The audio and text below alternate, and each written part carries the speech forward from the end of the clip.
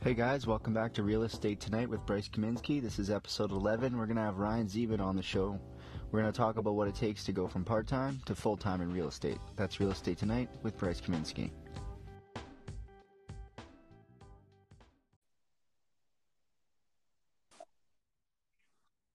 We're good. All right, guys, welcome to Real Estate Tonight with Bryce Kaminsky. Got a special interview tonight. I got Ryan Zeman, one of my students, on the line here. And we're just going to go into the topic tonight. We're talking about going from part-time to full-time in real estate and kind of the mindset behind it. So how you doing tonight, Ryan? I'm doing great. Thanks for offering to take me on. Yeah, no problem. I heard you tied up a deal today. Yeah, private lead. Pretty excited about that, and put in a good offer on another one. I'm waiting to hear back from the guy, but it sounds like it's going to pop as well. So how many deals are you doing right now, let's say per month? I'm pushing one a month for sure, and trying to bump that up a bit. So yeah, it's been pretty steady. And do you have a goal for how many projects you're planning to do this year? Yeah, originally I wanted to get to the 12 in a year kind of mark. I've since kind of reframed my mindset to more about like how many quality projects can I do. I was finding I was just chasing anything when I had that 12 number in my head. So now I'm thinking, let's just make sure I have good, successful projects, and whatever number I end up at least I know I'm going to be in the positives. Yeah, you're being a little bit more selective, and that comes from getting that 12 deal or that full-time kind of mindset out of the way in the Mm-hmm. amateur way and just thinking about profit at the bottom line for the full-time real estate investor. Because That's right. we're not really in this to do this for free. So We're yeah, back. just tell them a little bit more about, kind of where you got started or what got you interested in real estate. Well, I got started a little bit over a year ago, and was always interested in real estate. I thought it's a great way to make some income. It's interesting. I that it's always changing, and it's always new challenges. So I think that's super cool, and it's something that for me it was important because it was something I can do ongoing. Previously, I was in more of a physical job, and I knew that there was a limit to how long my body would last. So I needed to have an alternative.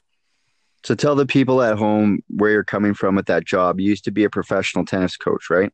Yes, I taught I was a national level coach, so had a lot of success working with under 12 players throughout Canada. And so had a good mindset as far as what it takes to be successful. Have worked with players that have gone on to play professional. So I had a good understanding of what needs to happen to be a high performer. And so that I think helps me. Totally different game.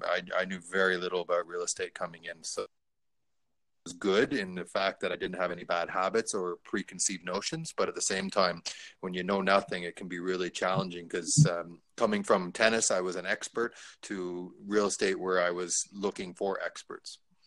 Mm-hmm. So when you started off, it took you a little bit to get up off the ground. And what do you think the difference is with your mindset when you started versus now that you're actually doing it?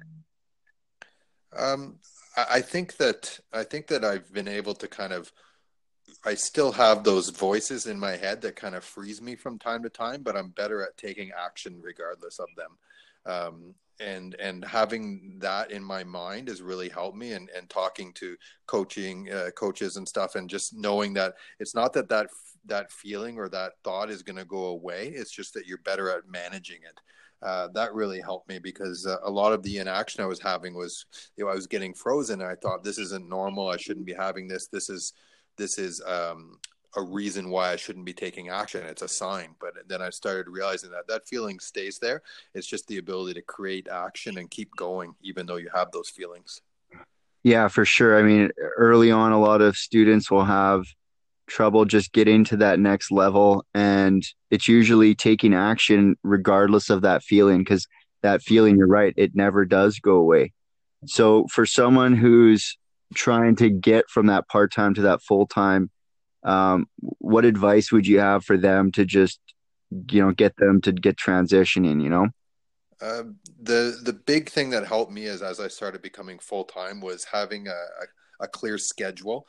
Without this schedule, it's too easy to get caught up in different details and just either firefighting and running around doing random things, or just getting caught up in just unproductive activities. So for me, the key was creating a clear schedule and really making sure that I stick to that schedule, and knowing that I laid this schedule out because it's the most logical way to do the business. So stay on the schedule. Don't start varying from it. Have some flexibility to jump over into the car and go see a private lead or something. But knowing that the things that I laid out in my schedule need to happen because they're the most profitable thing in the long term. And having that where I'm really pinpointed on what my day looks like really helps me, because being full time, you can get lost really easily in all the hours that you have available to you. Well, I think the main failure for a lot of entrepreneurs is you do have a maximum time. Let's say you are doing it full time or you've invested all of your time, you have no other occupation. A lot of guys will get lost in not going to work 9 to 5. Just because Mm-hmm. you're self-employed, it doesn't mean that you don't have to do anything. You actually have to do everything. So tell us about transitioning from doing everything to doing some things and getting other people to do it. Like right now, I think you've hired some marketing people. Yeah, yeah. So again, because I didn't have a lot of knowledge at the beginning, I never got into the habit of feeling like I needed to control everything, because I was never in control before. I was still learning it. And so right from the beginning, I've always tried to have the habit of who can I get to outsource this, and what's the best use of my time? What can only Ryan do in the company, and what's something that he can get other people to do just as effectively or even more effectively than I can. And so that's been a really big key for me. Hiring virtual assistants overseas, finding marketing people, bird dogs, just really trying to leverage other people's talents, and bringing it back to kind of what I did in tennis, which is having being a manager of the situation. So making sure that I was overseeing all the different parts, but not too deeply involved in just one part, so I didn't get stuck in any rabbit holes. And that mindset's really helped me. That willingness to send it to other people, and to not trying to be hold on to all the ins and outs every day. Well, when you were part-time, what did that look like for you? Like, how are you operating compared to now? So if you're part-time, what were you doing then? And now, what are you doing now that you weren't doing then? When I'm full time like this, I really stepped up my professionalism and how I approach my day and my organization. So I'm just way more detail oriented as far as like recording everything that I do, having a schedule, making sure I'm accountable, having goals and numbers that I and markers that I want to make.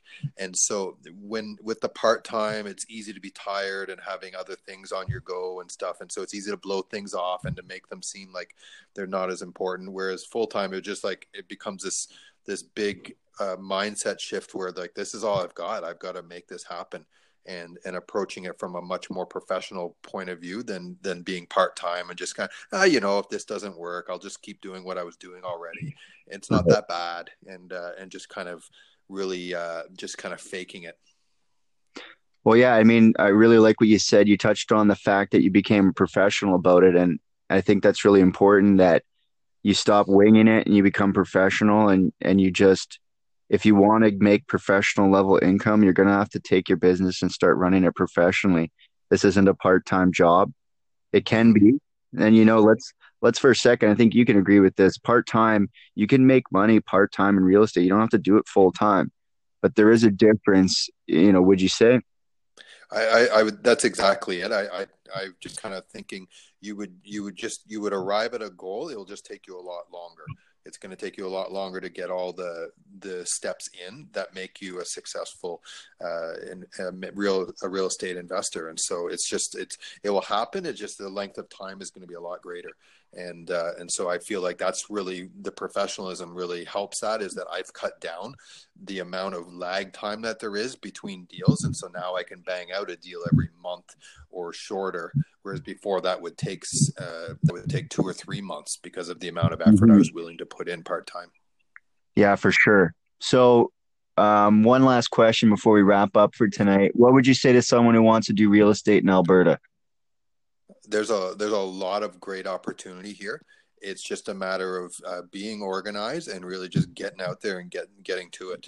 I feel that a lot of my success hasn't been because I know more. I don't know very many people in the area.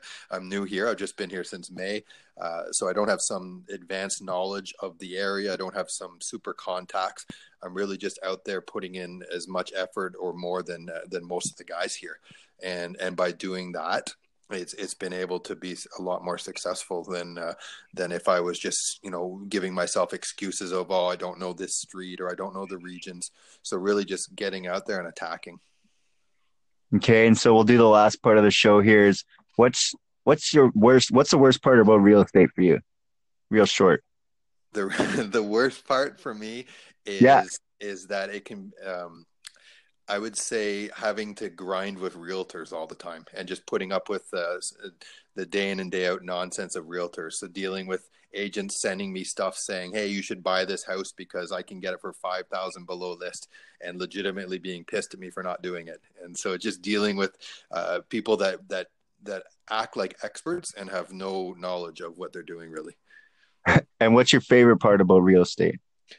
uh, the freedom that I have a set thing amount of things that I need to get done in a day, but it's my choice how I do them. And some days I decide I need a break, and I go to the gym and I have a steam room, and then come back and I feel fresh, and I finish at 8 o'clock that night instead of 5 p.m. Just that freedom to do my day as I want to do. Perfect. So I really want to thank you, Ryan, for coming on the show. I hope everyone got a lot out of it. Say goodbye to the fans, Ryan. Thanks so much for listening, everybody, and see you soon. Okay, and this is Real Estate Tonight with Ryan Zeman and Bryce Kaminsky.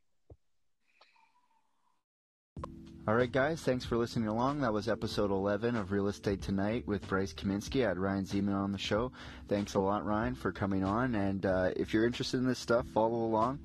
And I'll see you guys on the next show. That's Real Estate Tonight with Bryce Kaminsky.